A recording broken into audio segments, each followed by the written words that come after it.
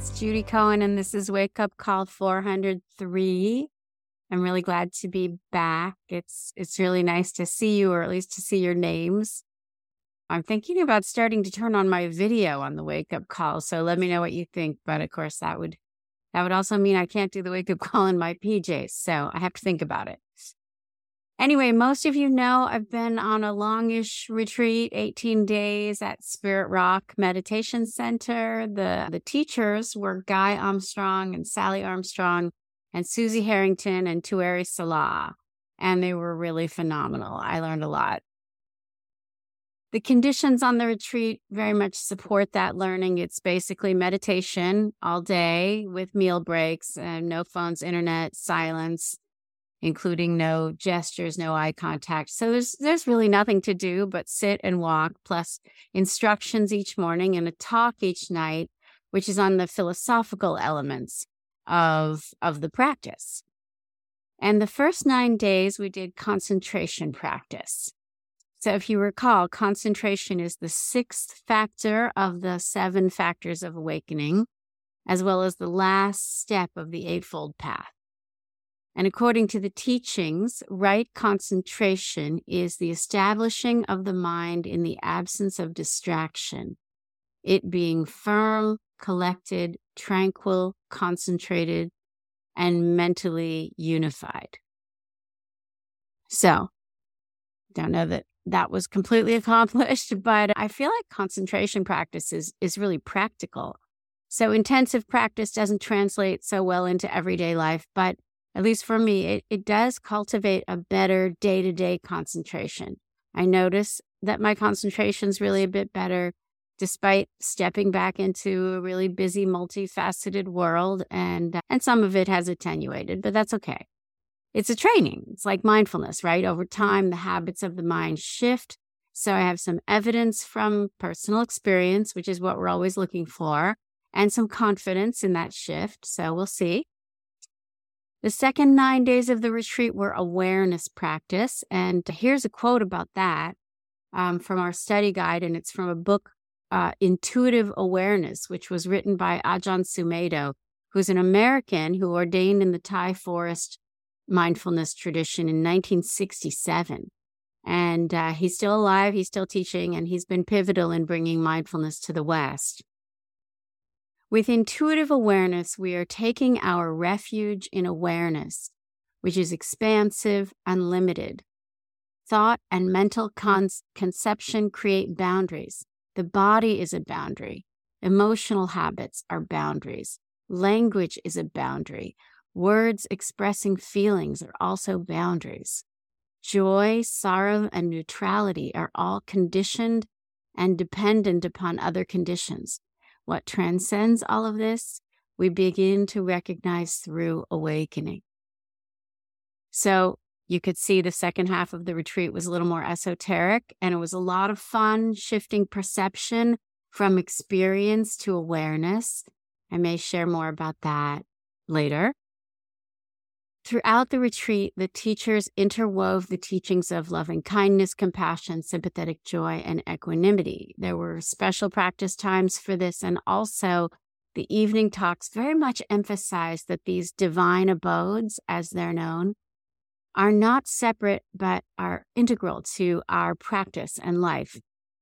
On a day-to-day level, they're about remembering that when we're meditating and we notice the mind has strayed from the breath or sound or whatever our chosen object of awareness is, and we make the choice to come back, we do that with kindness or love, really. Love for the practice, for ourselves, for all beings, for the earth. And one talk in particular really brought that home for me in a new way. And it was one of Tueri Salah's teachings. And it was a teaching on compassion, which is the second of those divine abodes. But in Tueri's way of talking about it, they're all love, right? So I also really love that. And Tueri is a former prosecutor. So she's one of us, as well as being a remarkable mindfulness teacher. And her talks were scholarly, but they were also deeply grounded in her own life and in a life in the law. So the one I want to share a little bit about is the one in which she talked with so much love about attending to our own pain and suffering. So when I talk about following the breath, and when my own teachers talk about that, one benefit I name and they name is that doing this creates a space between stimulus and response. As Viktor Frankl either said or didn't say, there's some controversy about that. And in that space, wisdom can arise. So I read or I hear or I see something, and I'm in the habit, because of my practice, I'm in the habit of taking a breath or a few breaths and watching my reaction, which might be shock or dismay or anger. So that's the first part. And then caring about myself and how the moment feels, especially if it's a moment of suffering. And if so, being self-compassionate, remembering my own goodness, and then deciding what to say or do, or you could say discerning what to say or do. And because of that time that I've taken to breathe and observe and care and discern, my response is, theoretically anyway, kinder and wiser. So you probably recognize this as the portable practice of stop, take a breath, observe with kindness and love, and proceed. And by the way, I used to just say observe, but I'm adding observe with kindness and love and proceed. So to me, this is at the heart of our practice. And to where I suggested something which I'm sitting with and want to share, and which has really changed my practice. And it might be something I've heard before. It might be something I've heard 100 times before. But one thing that I've noticed about studying mindfulness is that, just as there's truth in that old saying, when the student is ready, the teacher appears, I'd also say when the student is ready, the teaching appears, right? So maybe I'd heard it, but I wasn't ready to take it in. And now I've heard it and I took it in a little bit. And what Tuari said is that in that space we create for wisdom to arise, suffering also arises. And this is completely obvious. We sit, and as we sit, wisdom arises, but so do all the difficult things. Memories that bring sadness or chagrin, worries that cause anxiety, to-do lists that feel overwhelming, old grudges, plans for revenge. We're lawyers, right? And that this is a feature. As Guru Singh would say, it's one of my favorite catchphrases of his. He's another lawyer and mindfulness teacher. He's a dear friend. He's a fellow core teacher in the mindfulness and law teacher training. So as Guru always says, this is a feature, not a bug, right?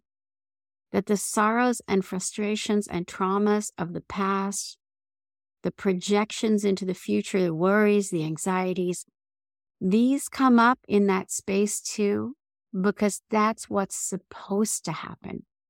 That we aren't practicing so these things won't arise, or even with the expectation that they'll attenuate over time, although that might happen, right? We're practicing to make space for them so that we can get used to being with them and tolerate them, tolerate our own suffering, right? So that we can do two things, right? So these things come up and we make space for them so that we can be with them with love, with compassion, so that we can do two things: make whatever changes we need to make in ourselves to be kinder, more compassionate, and wiser humans and lawyers. Not that those two things are different, humans and lawyers, but yeah, making the changes we need, because now we see what is coming up.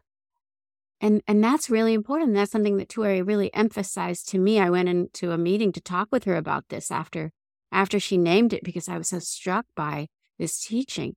And the second thing is to get up off our cushion or our chair and go out into the world and be with what's out there, which is a whole lot of suffering, which we know, right? Because it's us, it's the lawyers. And we see it and we experience it every day. So, like I said, I'm sitting with this, and since it's so resonant for me, I wanted to share it with you right away, and I hope it's useful. And hopefully, I'll have more about it at some point. And I also wanted to share that Tueri, I asked her to be one of our guest teachers next year in the 2024 Mindfulness and Law Teacher Training, and she's coming. And she actually said, "I'd love to come. I have lots of stories about mindfulness and lawyers." So we're excited about that. Okay, everybody. Thank you for listening, and let's sit.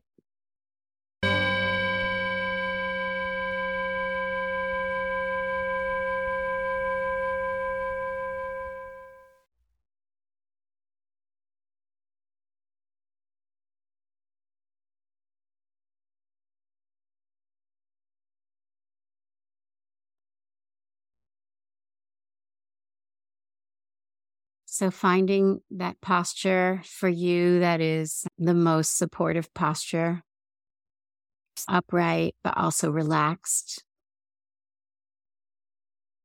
And yeah, relaxed because we want to bring in that love and that self compassion. So, sitting in a way that is honoring what we're doing here, understanding our minds, cultivating intentional states of mind for more wisdom, more compassion.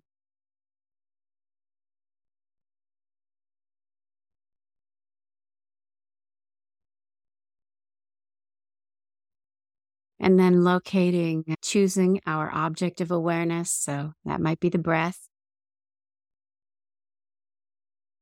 that might be the body, that might be sound.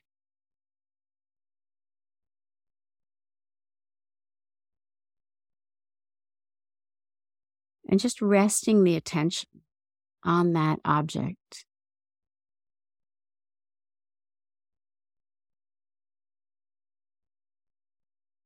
Noticing the rising and falling of the breath or of the chest as we breathe, or noticing the coming and going of sounds.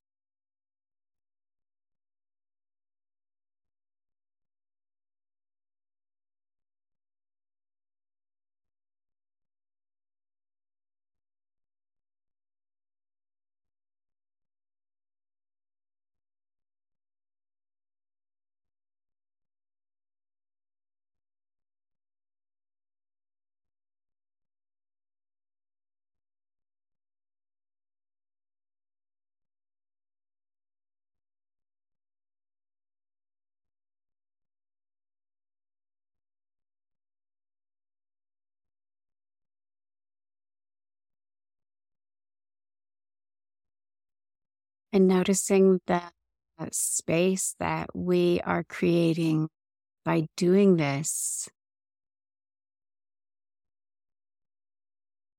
and what comes into that space, what appears in that space.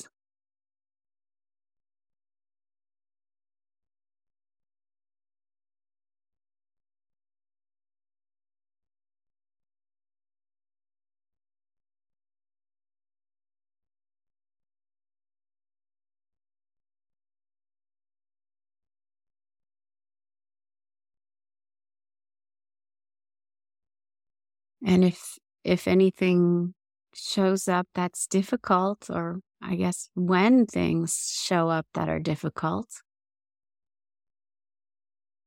yeah, can we meet those moments with compassion, with loving kindness?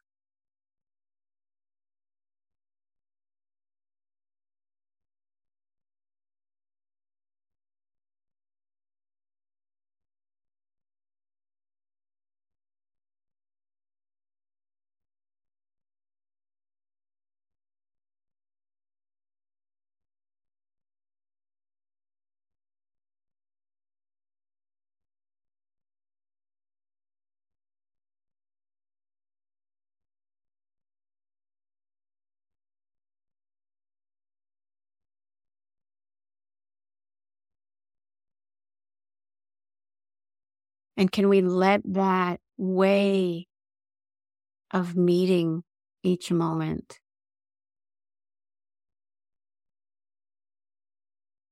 be a kind of template for the next moment so that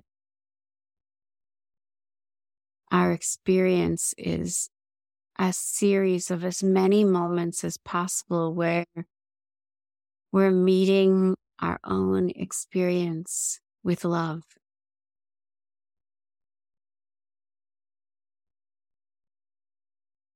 And meeting our own experience with compassion.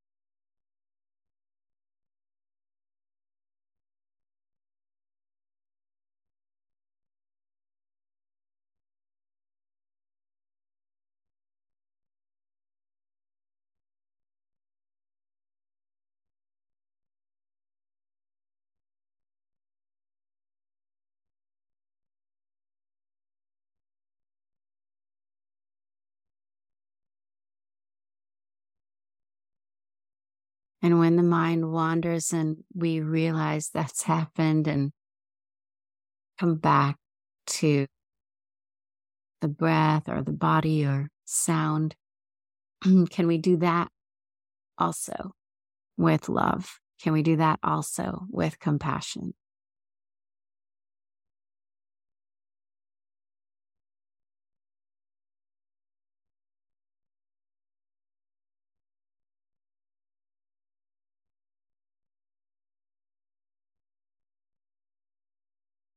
So that we're really lifting up this natural ability that we have, but that we don't always dust off and polish maybe as much as we could.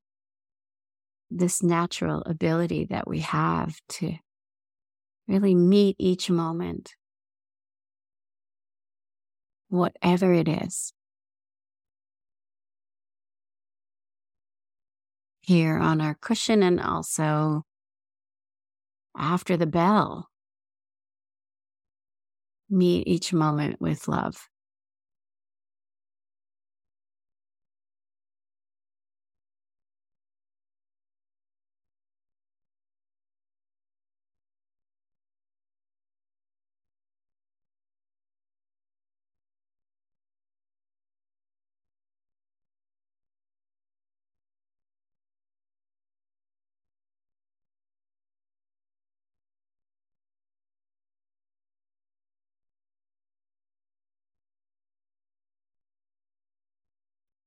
Creating that shift here on the cushion, on the chair, so that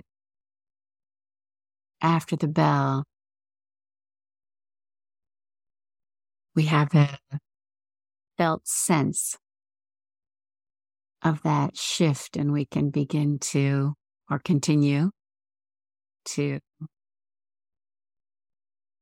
create or witness that shift in our lives with everybody,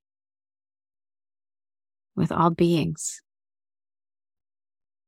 with the earth. Yeah.